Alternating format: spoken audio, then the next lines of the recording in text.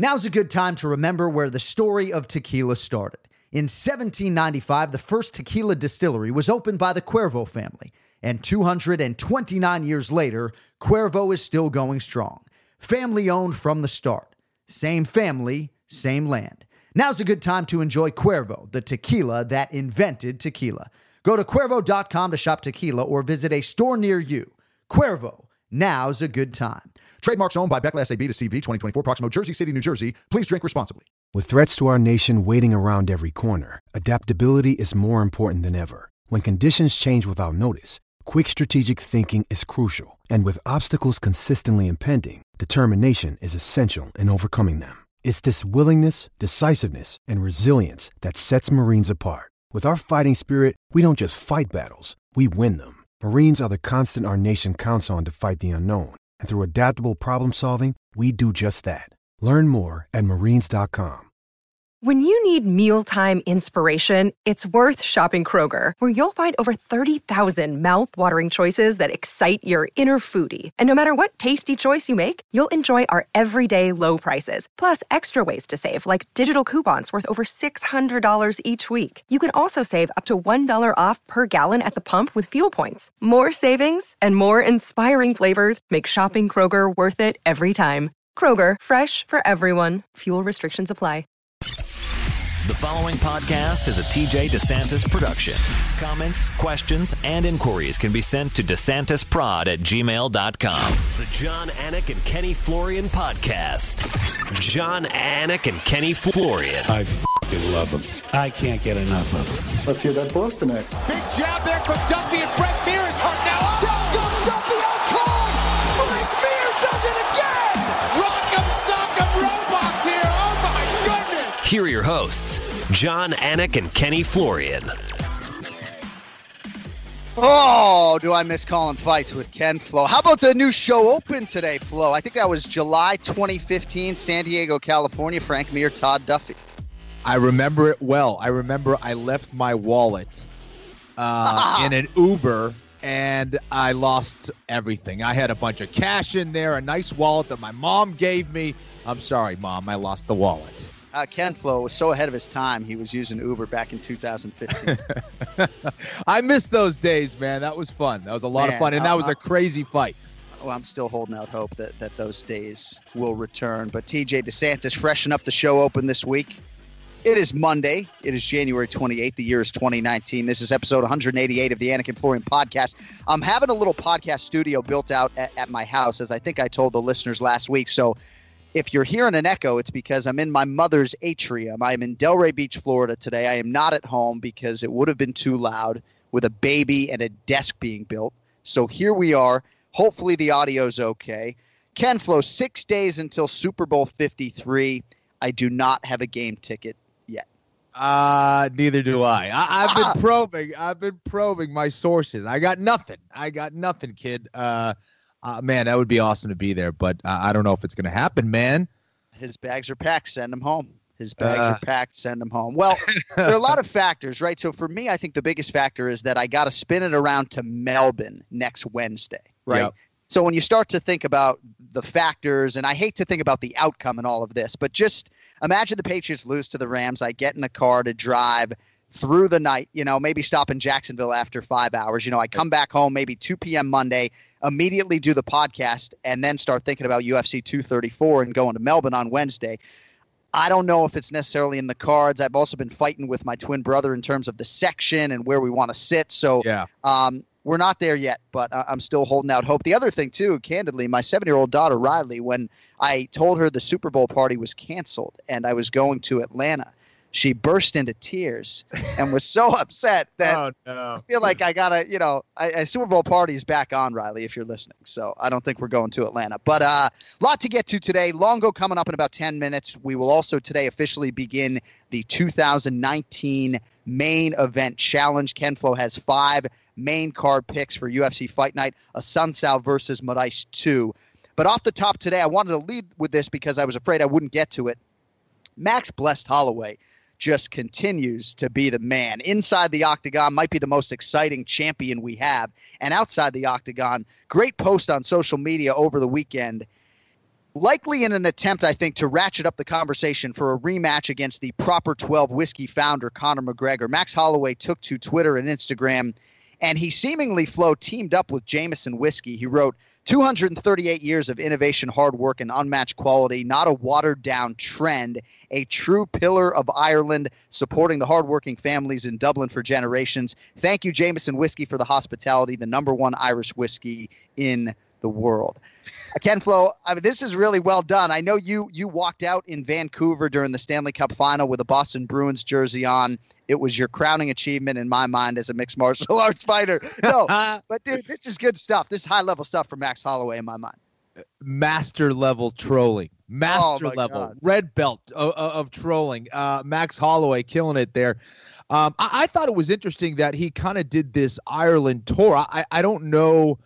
I wonder if it was something that maybe him and his team kind of cooked up and said, hey, let's go to Ireland. If we want this fight, what better way than to go to his home soil and kind of troll him over there, go visit the Jameson factory and, right. Go to Croke Park. He was at Croke Park as well. And listen, I think that'd be an amazing fight. A lot has changed since those two last fought.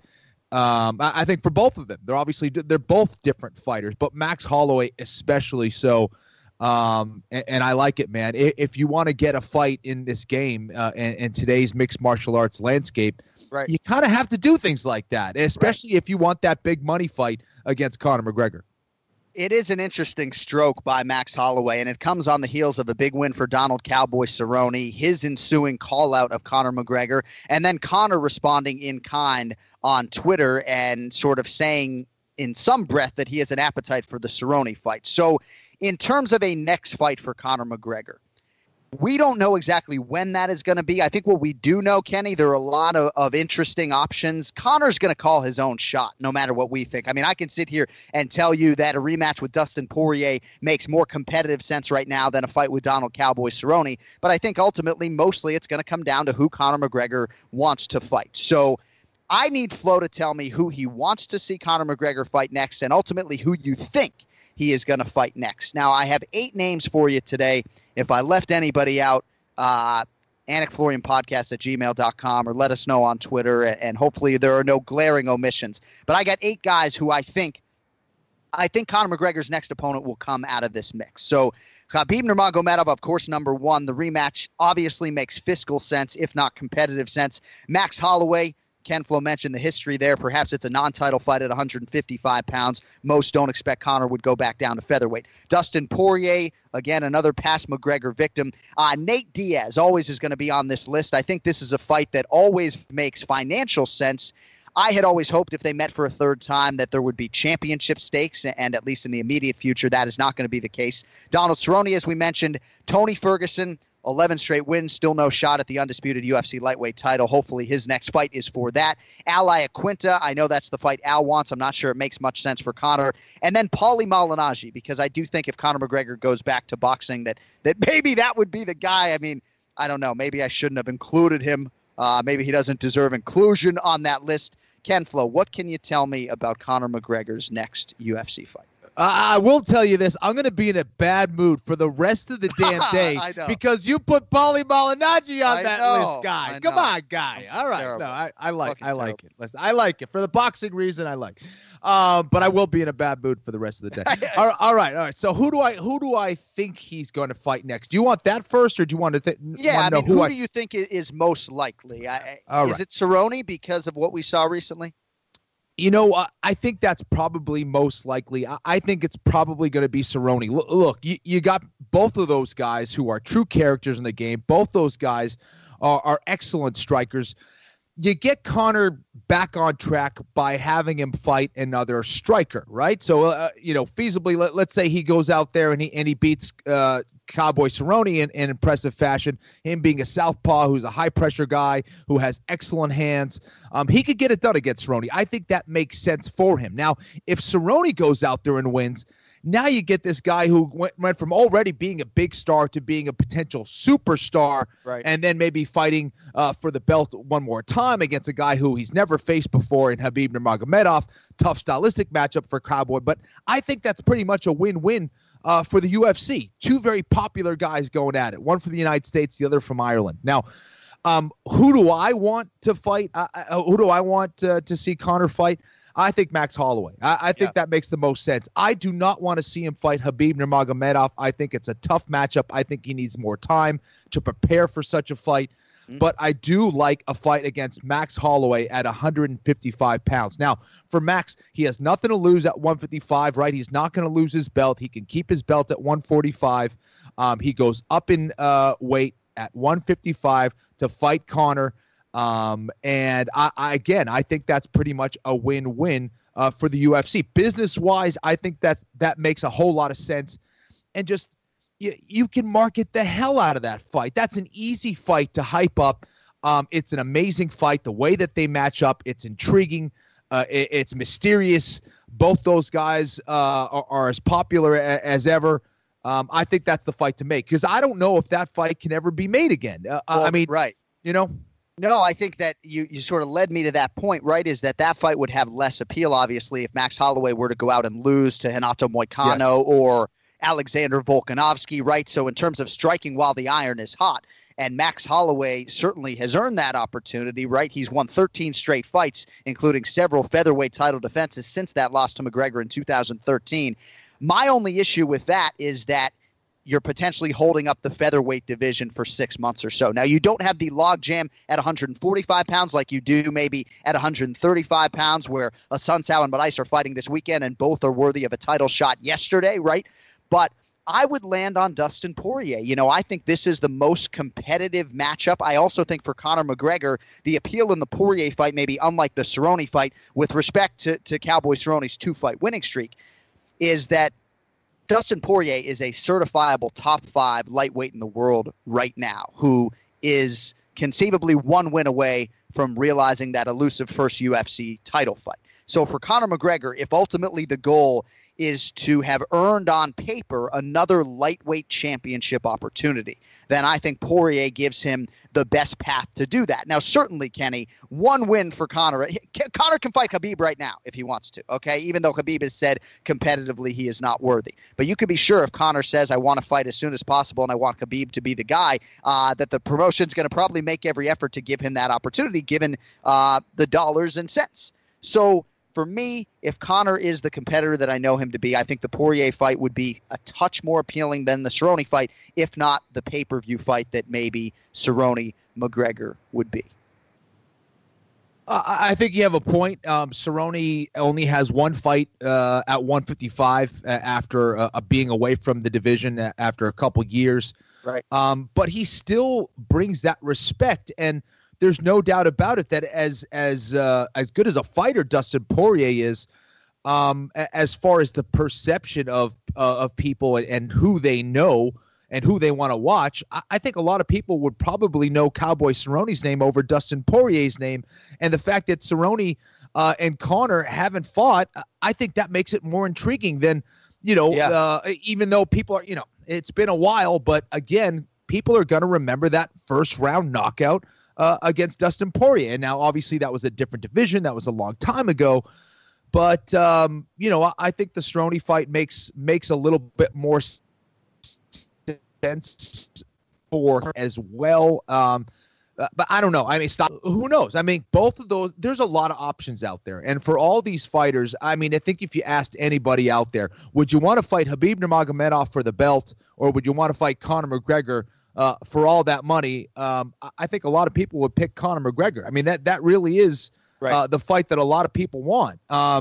So listen, it's going to be interesting to see what direction they go. Obviously, for the fighters that are in it and really true mixed martial artists, they're going to try to get that belt and fight Khabib Nurmagomedov. But this is a life-changing event for a lot of these fighters. And if you have an opportunity to fight Conor McGregor and have it change your life, I think they do it. And you got to have a lot of respect for Khabib Nurmagomedov to even come out publicly and articulate the fact that he doesn't think Conor is worthy, even though that is far and away the biggest payday for him. It seems like Right. Khabib wants to fight Tony Ferguson based upon the body of work. And gosh, I mean, we scream from the rooftops. If Tony Ferguson isn't worthy of an undisputed UFC championship opportunity, then I'm not sure any fighter in UFC history ever has been. And that's the thing. Sorry, I wanted to get to as well. You let those guys fight for the belt as they should. You let Tony Ferguson and Khabib Nurmagomedov settle that, and you have Conor involved in another fight against Cerrone or Poirier or Holloway. So I think we're in agreement that we both think the most likely course of action is going to be Conor McGregor versus Donald Cowboy Cerrone. I wonder how the fans feel, if we were to do a poll, like what do people prefer Poirier versus Cerrone? And then I wanted to ask you, but Longo's on hold. I want to know who you think is the tougher fight in 10 seconds, Dustin Poirier or Donald Cerrone for Conor right now. Oh, man. Interesting. That's a tough answer. I think that Poirier is dangerous. I think he's way better than he was, and I think he's as hungry as ever. But I just think Cerrone has a little bit more weapons right now, man. He's got more weapons, and I also think he's a little bit more of a threat, on the ground in some ways, even more so than Poirier. Sure. Very interesting conversation, and we'll find out, hopefully, sooner rather than later as to who is next for Khabib Nurmagomedov, Conor McGregor, Tony Ferguson, and the rest. We know what is next for Ray Longo, his weekly spot here on the Anakin Florian podcast. Let's get to Ray. It's now time for the Ray Longo Minute. I want you to punch a hole in his fucking chest. That's what I want. The Ray Longo Minute. Starring Ray Longo. The John Anik and Kenny Florian podcast. Well, hopefully the listeners got to hear Ray Longo on hold just tell everybody that he's out of his fucking mind. It's 1:06 p.m. Eastern time, so we're a few minutes late, and Longo doesn't seem too happy about it. Good afternoon, Raymond. Come on, man. Let's get this show rocking. Oh, man. You don't keep a good man down. You don't keep a good man waiting. I mean, what is so pressing that you need to go do? You got to go hold some pads for Aljamain Sterling or what? I got to hold pads, man. It's my whole life is holding pads. I bet it is. Have you ever held pads for Kenneth Allen Florian? No, I haven't, but I would love to. Oh, man, that fucking jab, dude. I think we'd have a lot of fun together. That would be fun. So, Aljamain Sterling, Jimmy Rivera, February 17th, Phoenix, Arizona. No streaming service needed. This one is live on ESPN. Tell me the betting line, Ray. What do you think? Oh, man. Is the betting line out yet? Of course it is. Well, I'm going to say they have Rivera as the favorite. You're right. Minus 150. So it's wider than I thought. I wrote down minus 140 Rivera, and maybe it's just my Longo and Weidman MMA bias. But I thought it'd be a little bit closer. Jimmy Rivera, minus 200. Aljamain Sterling, plus 170. Sounds to me like you need to let us go and find a local bookie to load up on Aljo. Yeah, I'm going to try to find a local bookie. But, look, very tough fight. Jimmy's been around for a long time. Very good. Aljo's looking good, man. This is going to be a great fight. And I think Aljo knows what's at stake, and he's going to rise to the occasion. Well, I don't think it's going to be too hard to find a bookie in Long Island, New York, Ray. But listen, man, what's going on with Chris, man? He had some surgery on his neck. Was that something that just happened out of the blue? Was it something – seemed like it was something he didn't expect. Do you have anything to say about that surgery that he had? He had a disc replacement, and it didn't come out of the blue. He was waiting. They waited a while because he didn't have like feeling, but they say the determining fact, and I'm just talking generalizations because I'm not really that sure. But I was working out with him a lot before that, and they said the feeling was okay. That feeling came back, but he did lose strength. I mean, we were lifting a lot together, and he couldn't. He wasn't looking good, so they said let's give it another 3 weeks. He had scheduled the original surgery for the day after Christmas. And then they postponed it. Let's see if we can get some strength back. The strength never came back. So that was the determining factor. And then he just went in. They made that decision last week, and he just jumped right into the hospital. They said it was a success. I mean, he still can't drive. I just got off the phone with him, and obviously his neck's a little sore. But, yeah, they replaced the disc, like a 3.5-hour surgery, too. So it was a little different than the other one where they – yeah, it was wacky. Even when he was explaining it to me, I had to tell him to stop because it wasn't, they got to move his trachea over. They got to do this. I'm like, jeez, that's man. Crazy. He posted some picture. He posted some picture of his neck draining. I mean, it looked gnarly, man. Yeah, I don't even know why he's doing that. He sent me that, and I said, "Well, don't ever send me that again. Like, I don't even want to look at it. What's the purpose of that?" Yeah, go have some breakfast after that. Yeah, unbelievable. But yeah, so supposedly it went good, and it's funny, man. Somebody had a problem with their thumb, so they went to ask Chris, what'd you do for your thumb? Then somebody had a problem with their knee. I go, Chris, you're like a walking encyclopedia now of injuries. Everybody comes to you because you've been there like 10 times on each body part. So, yeah. So, I mean, he's a better man than me. I got to tell you, I'm a chicken shit when it comes to that. So. Certainly sounds like it, Ray. Thank you, John. So, but you notice Ken Flo's the one with the hard-hitting questions, right? Constantly asking you about injuries. I'm just trying to see if you're trying to get a bet in on Aljamain Sterling. Ken Flo's the hard-hitting journalist. Oh, yeah, yeah, right. Aljo's looking good. Very good. We had a great session last night. He had actually finished the week off really good, so I like where he's at. And again, I say this with Aljo. We still yet to see what Aljo could do, so I'm still waiting for his coming out party. That's how talented I think he is. So, well, people don't like when I suggest that these title eliminator type fights, when they don't go your way, can be 2 to 4 year setbacks. But when you look at 135 pounds, Raymond, I say this with all due respect, this is one you have to have, right? You beat Jimmy Rivera. All of a sudden, the way it sets up your career trajectory in 2019 and 2020 is completely different than if you guys lose this fight. And especially given that TJ and Henry just fought, that you got a Sunsao and Moraes this weekend, everybody fighting sort of close together. This is the biggest. I know they say every next fight's the biggest fight of the career, but this is the biggest fight of Aljo's career for sure. Yeah, this is the biggest fight of his career. I think he knows it. These guys have been going back and forth. Look, Jimmy's a good guy. Obviously, we're all from the tri-state area. Schultz, Danny and his brother Ron, they're all good guys. So we know what to expect. Those guys always come to fight. And, yeah, I'm saying the biggest fight of his career, and I agree with you. But, I'm not putting that type of pressure. I just want him to go out and do what he does in the gym, and then I'll be very happy. You know what I mean? That's all he has to do is whatever he does in the gym, just doing that fight, and we'll have a great night. And I'll take care of applying that pressure when he walks to the octagon, okay? Okay, yeah, definitely. Put the pressure on him, John. I will. That's my job. But like you said, too, all of these fights are big at this point. No, Nobody's of course. I mean, that's why I say, like, look, these guys, they're all fighting the top guys in the world, and, whatever happens, happens. But, they're all at a great level. I'm proud of all of them, everybody. You know what I mean? It's really a good thing. So we're not looking for easy fights.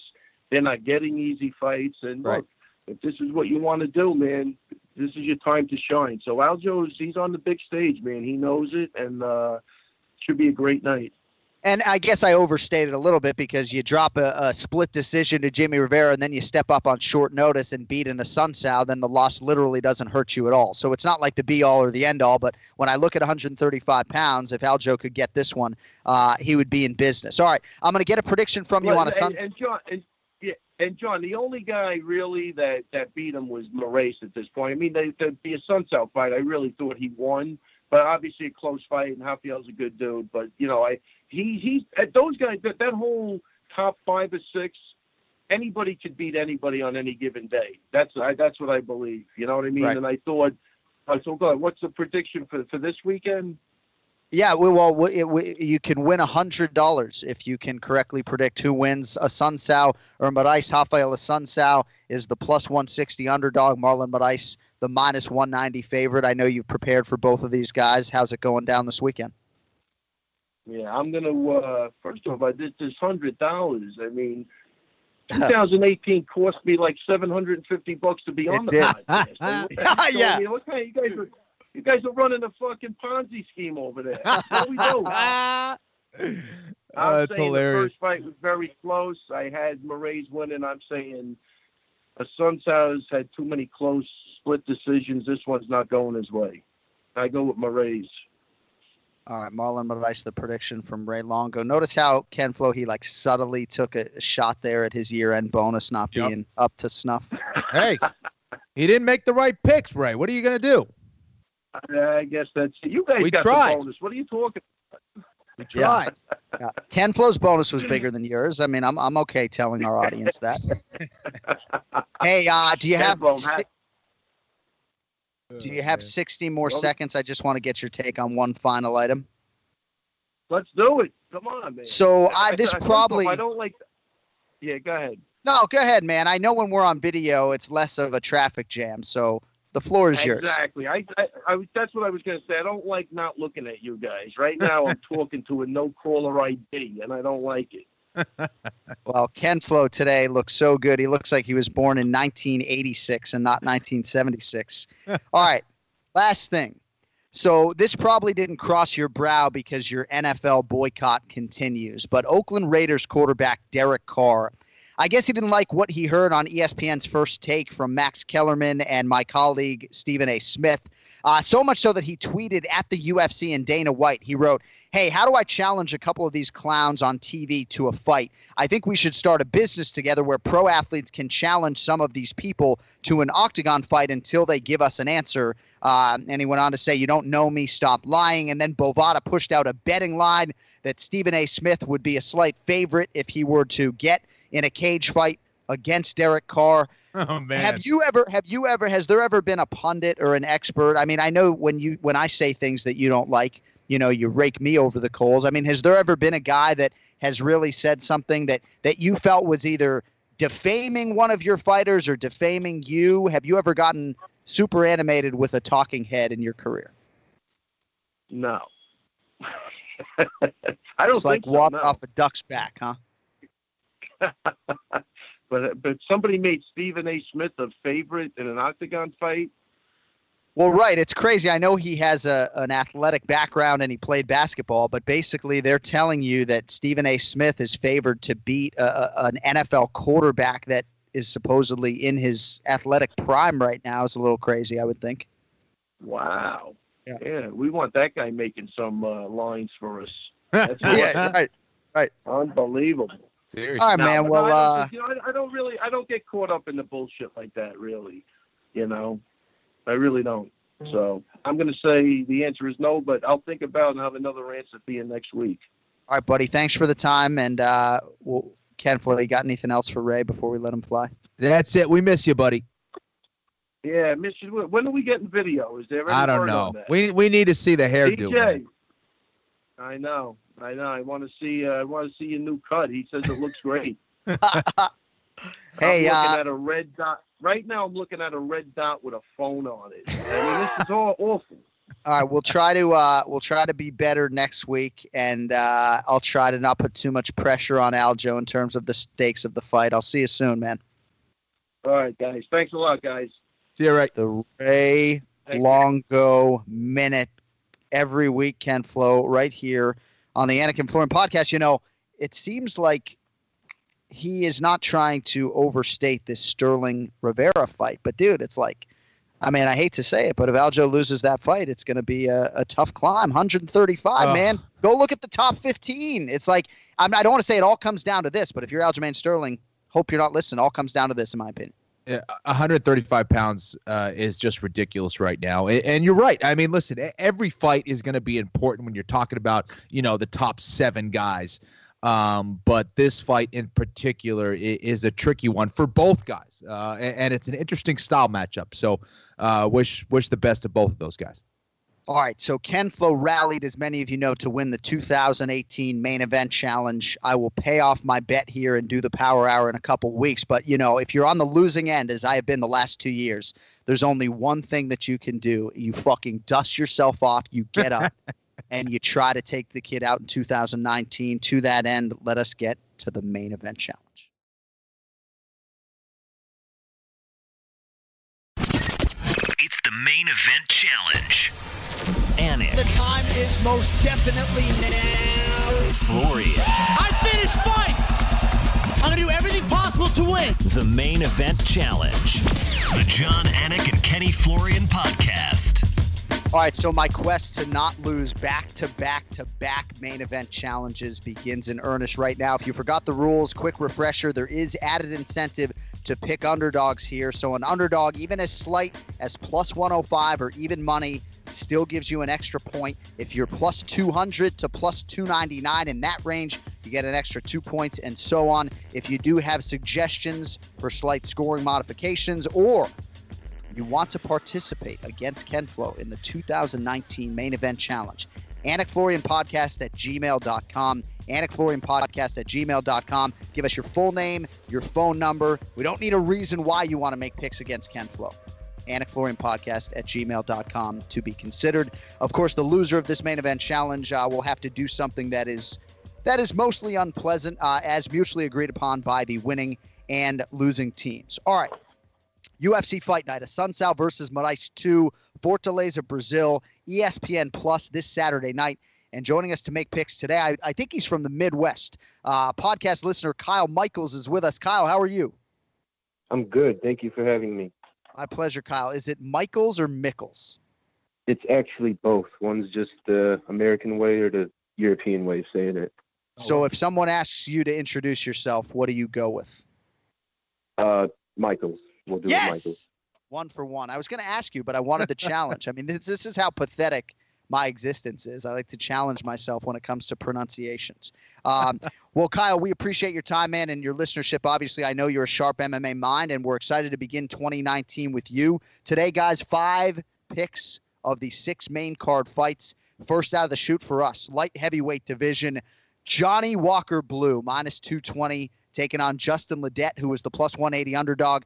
Johnny Walker won the UFC debut in 1 minute and 57 seconds. It was a knockout of Khalil Rountree Jr. back in November. Certainly a memorable fight, a memorable result, his 7th straight win. And now the Brazilian gets another main card slot here, Kyle, against Justin Ledet. What do you think, Walker or Ledet for you? I'm going to go with Johnny Walker. I'll admit that I don't know too much about him, but from what I can gather, he seems like a finisher, a strong finisher, and he seems like he might have more tools to win than Ledet. Ledet's got good boxing, but I don't think that might not be enough to hold up to the more diverse Walker. So let's go Walker. All right, Ken Flo. Kyle likes Johnny Walker Blue. Ledet coming off his first loss as a pro. It came against Alexander Rakic, so that's a quality loss if you want to call it that, even though it wasn't a great fight for him. That was last July. He was 3-0 in the UFC coming in, started as a heavyweight, but he's the underdog here, Ken Flo. What do you think, Johnny Walker or Justin Ledet? Yeah, listen, I agree with Kyle. I think that Walker has more ways to win. I think his height is going to pose some problems for Ledet as well, and he's just a little too one-dimensional for me. Can Ledet win? Absolutely. He does hit quite hard, and Walker can be susceptible to that overhand. But I think Walker gets it done. I think Walker will get the finish somewhere in and around the 2nd or 3rd round. All right, moving on down the main card in Fortaleza, Charles Do Bronx Oliveira, slight favorite here, minus 115 against David Tamer. Tamer, the Swede, comes back at minus 105. So you do get an extra point here if you correctly pick a Tamer win, and he wins because he is the underdog technically. Kyle, close fight on paper here. Tamer 5-0 in the UFC. How do you think he fares this weekend against Charles Oliveira? Yeah, real tough fight to pick. One guy in Tamer has real exceptional striking. The other guy, Oliveira, has real exceptional grappling. One thing that I think gets kind of overlooked is Tamer's ring IQ or octagon IQ. Yeah. I think he does a good job of staying away from other guys' strengths, and I think he just might do very well at staying away from Oliveira's jiu-jitsu. I think Oliveira still has a good chance at catching him. But I've also seen, from what I've gathered, he seems a bit susceptible to heavy strikers, such as Paul Felder. But he does look strong since being at light heavyweight. So it's real tough to pick, but I'm going to go with Tamer. I think he stays away from the jiu-jitsu and somewhere down the line catches Oliveira and gets a TKO. All right, so David Tamer by TKO, the pick for Kyle. You're certainly hit on some good points when it comes to David Tamer. Ken Flo, he's smart, he's technical. Last 3 wins have been by decision, but he's unblemished, as I mentioned, 5-0 in the UFC. Now, Charles Oliveira still not getting a chance to go back down and compete at featherweight, despite his public wishes. He's been quite good at lightweight, Kenny, 4-1 since moving back up. Do you know how many times Oliveira has missed weight, by the way, for 45 in the UFC, Flo? 3 times? 4. Oh, so he's missed weight 4 times. So I just wanted to throw that out there, right? I mean, it sounds a lot bigger than 3, right? So despite his wishes, those have not been granted yet. But I agree with Kyle. It's a very interesting stylistic clash because Oliveira is only the single most decorated submission artist in UFC history. 22 UFC starts, 12 submission wins, 13 bonuses, including one for his finish of Jim Miller, which was just 6 weeks ago, Ken Flo. What do you think? Charles Oliveira, slight favorite here against David Tamer. Yeah, that's right. Hey, listen, where one is weak, the other is strong. And I like Tamer. You know, he's good at stopping the takedown. He's pretty good at moving his feet.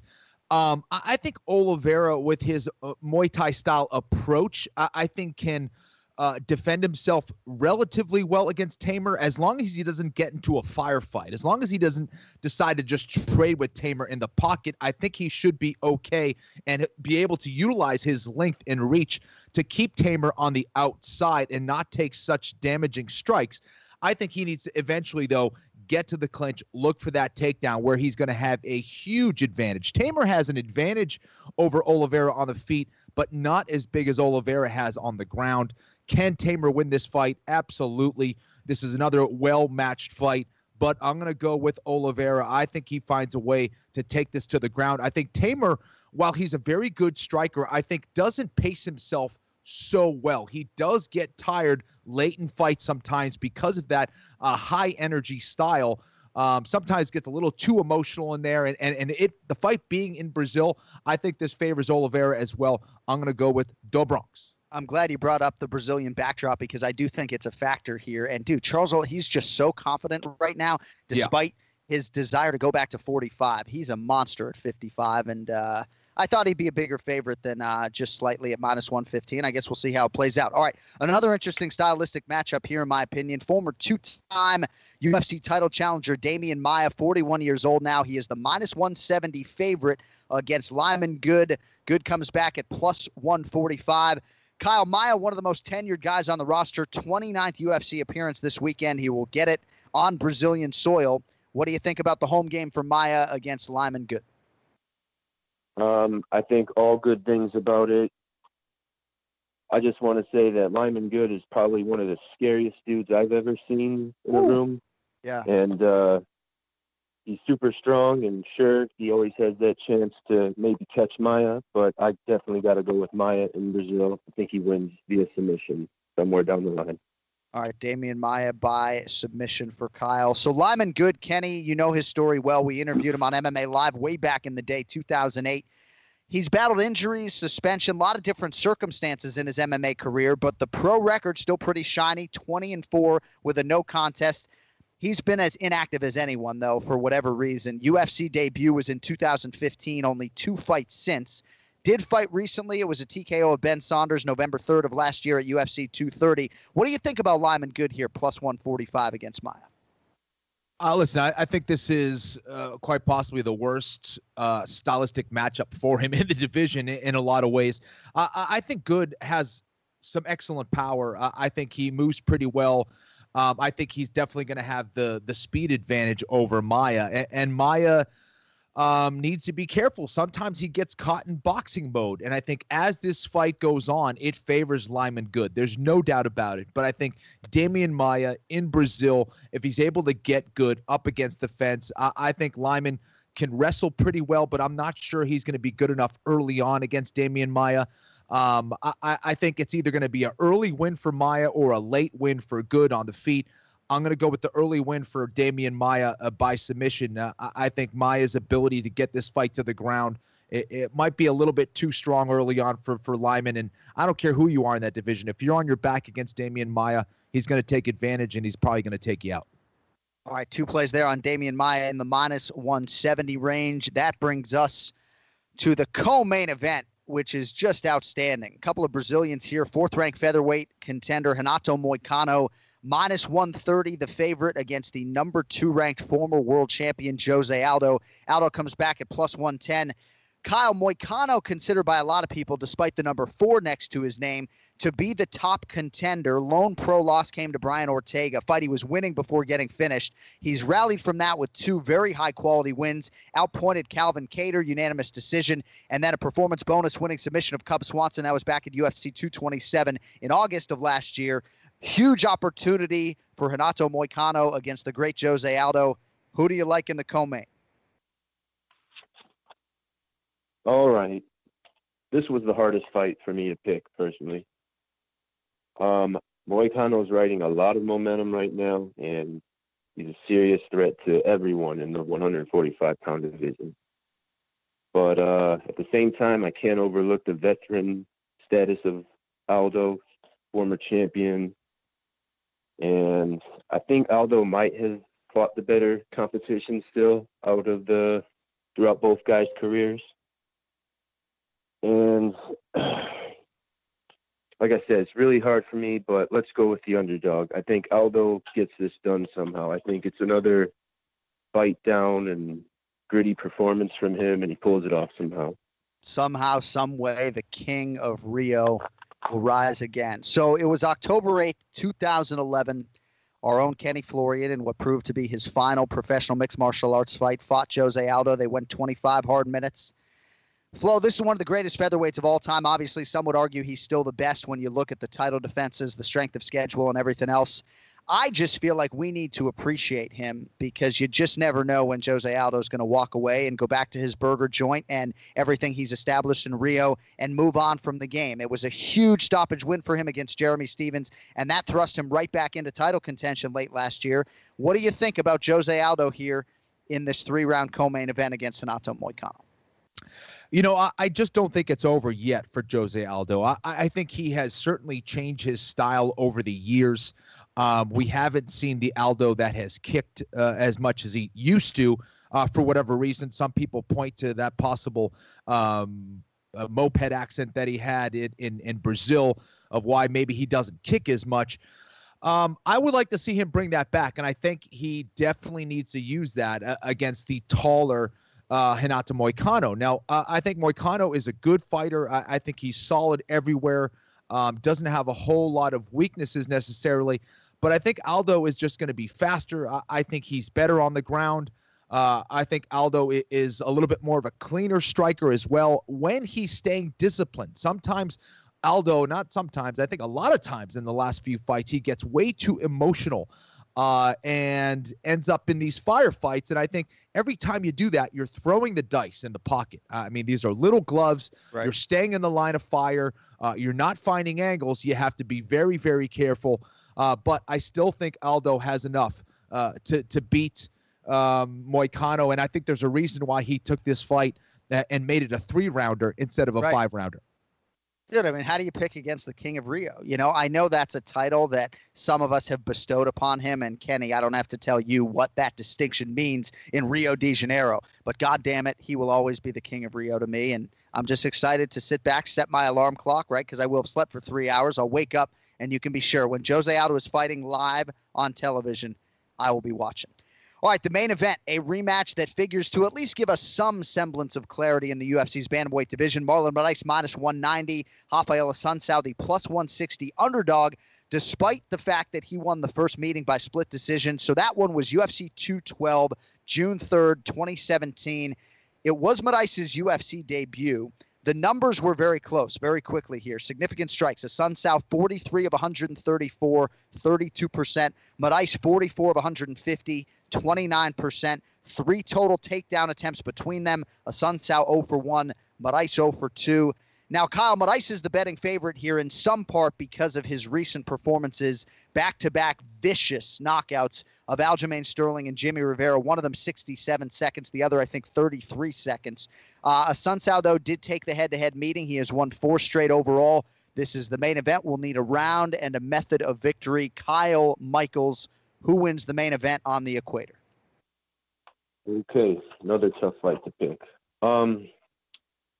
I think it's going to be quite similar to their first meeting, but the key difference is going to be it's 5 rounds versus 3 rounds as last time. I think Asunciao is kind of in a position where he needs to impress if he really wants to get that title shot in 2019. And I think he definitely has the counterpunch ability to catch Moraes slipping. He almost kind of did I think it was the 3rd round of their first fight, but Moraes shook it off pretty good. And I think the 5-round fight kind of favors Marlon a little bit more, being a former champion and doing the 5-round fights a little more often than Asunciao has in the past. And real tough, but I'm going to go with Moraes. Again, I think it's very similar to their first fight. I think it's going to be really close. It might even be a little bit more entertaining with it being the main event in Brazil. We could see a really good competitive back and forth fight. But I think at the end of it, I think that it's going to be a split decision for Moraes. Can I pick that? Of course you can. Marlon Moraes by split decision. You also get credit if he wins by unanimous decision. Kyle Michaels, great job today. Where are you from, by the way, before we let you go? I'm from Waukegan, Illinois. It's like right in the middle of Chicago and Milwaukee. So okay. So are you a Chicago Bears fan? I'm actually a New Orleans Saints fan. Oh, man, I'm sorry. Well, I'm not even going to bring up any more football, man, then, because I just feel for you. Yeah. Can't complain too much because it's a contact sport. Yep. But thank you so much for having me on. I appreciate it. Thank you, Kenny. Thank you, John. Good work, Kyle. Thank you. All right, so Ken Flo will need a main event pick here. Marlon Moraes minus 190, Rafael Asunciao plus 160. The only bantamweight in UFC history with more wins at 135 pounds in the octagon than TJ Dillashaw is Rafael Asunciao. I do believe, Kenny, if he wins this fight, he'll hold out for that undisputed UFC bantamweight title fight. I think when Henry Cejudo knocked out TJ Dillashaw quickly, a lot of us pivoted our thoughts to Moraes and Asunciao, be like, man, this is like worst case scenario for these guys, right? That those two now are almost set up for an immediate rematch. But this is a huge fight nonetheless, even if the next fight for the winner is not for the belt immediately. Moraes Asunciao too, Ken Flo, which way are you going? And listen, the winner of this fight should get the next title shot, in my opinion. It definitely would put them in position. Asunciao especially, given the fact that he does have a win over TJ Dillashaw, and he did it in Brazil, and I think we were there for it. But Asunciao is a solid fighter. Doesn't have a whole lot of weaknesses in his game. He's smart. Knows when to be conservative, knows when to be aggressive. Has brutal leg kicks. But I think, Moraes, I think he learned a lot in that first fight. That was his UFC debut. Imagine having your UFC debut against Rafael Asunciao. And I think the big takeaway for me in that fight with Moraes is, could he have won that fight? Sure. But I think he looked at that fight and said, you know what? I should have been busier. I took my foot off the gas in that fight, and I think that really was the big difference. He didn't throw a whole lot of volume against Asunciao, and I think if he did, he would have certainly won that fight. And I think he's going to make those adjustments in this fight. I think Marlon Moraes will win this fight. I'm tempted to do like a 4th round or 5th round TKO for Moraes. But I think just the veteran Asunciao and the fact that he's going to be fighting tough, and it's rare that you ever see him get caught in this sport, I'll go with the decision as well for Moraes. Yeah, Asunciao about as hard to hit as it gets. 3rd highest strike defense in UFC bantamweight history, and at least over the first 15 minutes he proved hard to hit. So you both agree Marlon Moraes by decision. All right, one final prediction this week. Most of our main event challenge is UFC selections, but there are a couple times a year where we will make football picks. And because this is our last show before Super Bowl 53, it is time for our Super Bowl predictions. I will lead. I'm very excited because I don't get to make any picks on this show. So, all right, so I never pick the Boston teams to win, so I'm certainly going with the Rams, but how do I arrive at that decision? So this defense scares the hell out of me, particularly up front, Aaron Donald and Ndamukong Suh on the defensive line. I think Tom Brady's going to lean on James White. I think it's going to be a lot of quick dropbacks, trying to get rid of the football to take that defensive line out of the game. But I have said for years that the Patriots' most valuable player is not Tom Brady or somebody on defense. It's number 11, Julian Edelman. And if Sean McVay and the Rams can figure out a way to take Julian Edelman away, I think it's going to be a long day for the Pats. I'm hoping that's not the case, but when you've seen the third down production from Julian Edelman in the postseason, I think this is a Rams defense that is going to try to take him out of the game. And if they do, I think it's going to be an uphill battle. I'll go Rams 27, Patriots 21. By the way, the spread's 2.5, so it's New England minus 2.5. The Rams are plus 2.5 points. I think the Rams win this game outright, Kenny. I hope I'm wrong. How do you see it playing out next Sunday in Atlanta, kid? Pretty simple, John. I don't know shit about football, but I will make a prediction. The very little that I know about football, listen, I think the Patriots can get it done. I think they have so much experience out there. The Rams, they scare me both offensively and defensively, but I think the Patriots will win this one. And how? I don't know, man. I don't know. Another like last minute win from Brady. You know, a little comeback. I can't take it. I can't take it, Flo. Somebody asked me, "What's your dream scenario?" Like Brady wins it on the final drive, a really close, competitive Super Bowl. Neither. What do you think? It's 52-7 New England with no emotion, right? Blacking out by halftime because I don't have to worry about the second half, right? I don't want a close Super Bowl. I want a great game. Yeah. No, for sure. Hey, listen, I got a question for you. If the Patriots win this one, would you want to see Brady retire after the season, or would you want to see him play another one? I want to see him play as long as he wants to, and I mean, short of an injury happening in this game, I mean, he has said there's a 0% chance that he's retiring after this football game because, Kenny, unlike all these other athletes, right? Yeah. And I should say, unlike most other professional athletes, he's not so focused on going out on top, right? He will leave the game when maybe he no longer can compete at the highest level. But I think his individual goals sort of are transcendent at this point, and he wants to play until he's 45 years old. And far be it from me to doubt his ability to do so, you know? Great answer. Love it. Before we go, Flo, I know you've got some news to share, some positive news on one of your former training partners, professional boxer Adonis Stevenson. Yeah, that's right. You know, a lot of people know a couple months back, you know, he fought in Quebec and you know, after his fight, he was feeling dizzy and actually went into a coma. And then in early December, there was some news that he was coming out of his coma, that he began talking, and there are some good signs. And now they're saying that he is talking. He's actually walking on his own now. And again, it's just another reminder that the combat sports is very real and the threats are very real as well. And it was just scary hearing that news. I didn't see the fight. I heard the news, you know, a couple weeks after. I had no idea. He was a guy that I trained with, and, you know, quiet guy. I didn't know him well at all. But again, it was a powerful reminder for me that things can go wrong in the sport. You are getting hit in the head. And you know, my thoughts and prayers are with him and his family. And I was happy to see that news, and I hope he's able to make a full recovery. He's not there yet to where he used to be, but man, I hope he is. Great, and encouraging news on Adonis Stevenson. You know what's interesting too? I took this concussion reporting class online last week. It only took me 20 minutes or so, right, to get this concussion reporting certificate. And it was something my agent sent me just to look at, and sort of just so that when something happens, and a lot of it I think has to do with football and lacrosse and non-combat sports settings, right? But how, as a reporter or a journalist, you're supposed to handle those situations in terms of what the medical protocol is when somebody is injured to the head.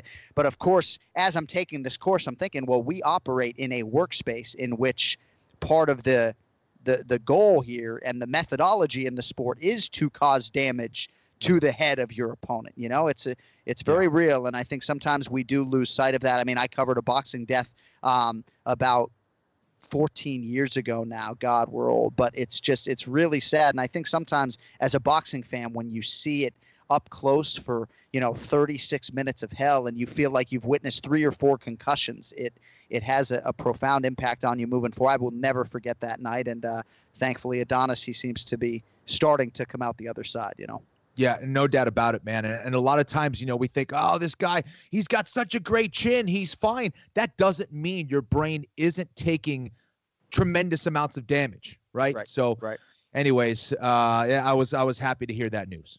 And also, congratulations to Ryan Bader. I know our MMA discussion almost solely focuses on the UFC, but there's a guy who had 20 UFC fights, and he's got a belt for each kid now, as he is a 2-division champion. And just feel really good for Ryan Bader. I wish he got that Cormier fight in 2015. I know it's the one that got away. The fight never happened, but good for Ryan Bader making money and winning gold outside the UFC. All right, we got to get out of here. Thank you to the usual suspects, Ray Longo, TJ DeSantis behind the glass. Also, thank you to MyBookie.ag for sponsoring the program this week. Next week, full Fortaleza recap, and then we turn our attention to UFC 234 and the middleweight championship fight between Robert Whittaker and Kelvin Gastelum from Melbourne, Australia. With that, have a great week, folks. Enjoy Super Bowl 53.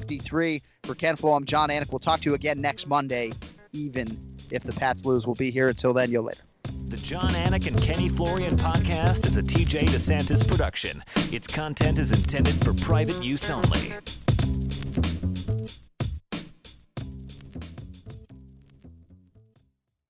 Sports betting is sweeping across the country faster than the coronavirus, and Wagering Week is your antidote. I'm Tom Martin, and I'm a veteran sports analyst and respected sports handicapper who helped build ESPN's brand. I've been recognized and awarded by Pro Football Weekly and Gaming Today magazine as the honest handicapper. Let the other guys give you the same old boring sports talk with the same tired storylines. We'll give it to you straight here every Friday on Wagering Week. Don't gamble with other podcasts. Let Sports Garden Network's Wagering Week help your bottom line.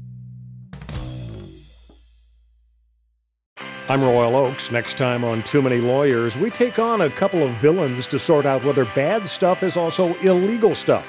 George Santos won a seat in Congress by lying to voters, but is that a crime? And Kanye West made it clear he hates Jews. In England, he'd go to jail for that. Here in America, did he commit a hate crime? Listen to Too Many Lawyers on the iHeartRadio app, Apple Podcasts, or wherever you get your podcasts. Now's a good time to remember where the story of tequila started. In 1795, the first tequila distillery was opened by the Cuervo family, and 229 years later, Cuervo is still going strong. Family-owned from the start. Same family, same land. Now's a good time to enjoy Cuervo, the tequila that invented tequila. Go to Cuervo.com to shop tequila or visit a store near you. Cuervo, now's a good time. Trademarks owned by Beckley SAB to CV 2024, Proximo, Jersey City, New Jersey. Please drink responsibly.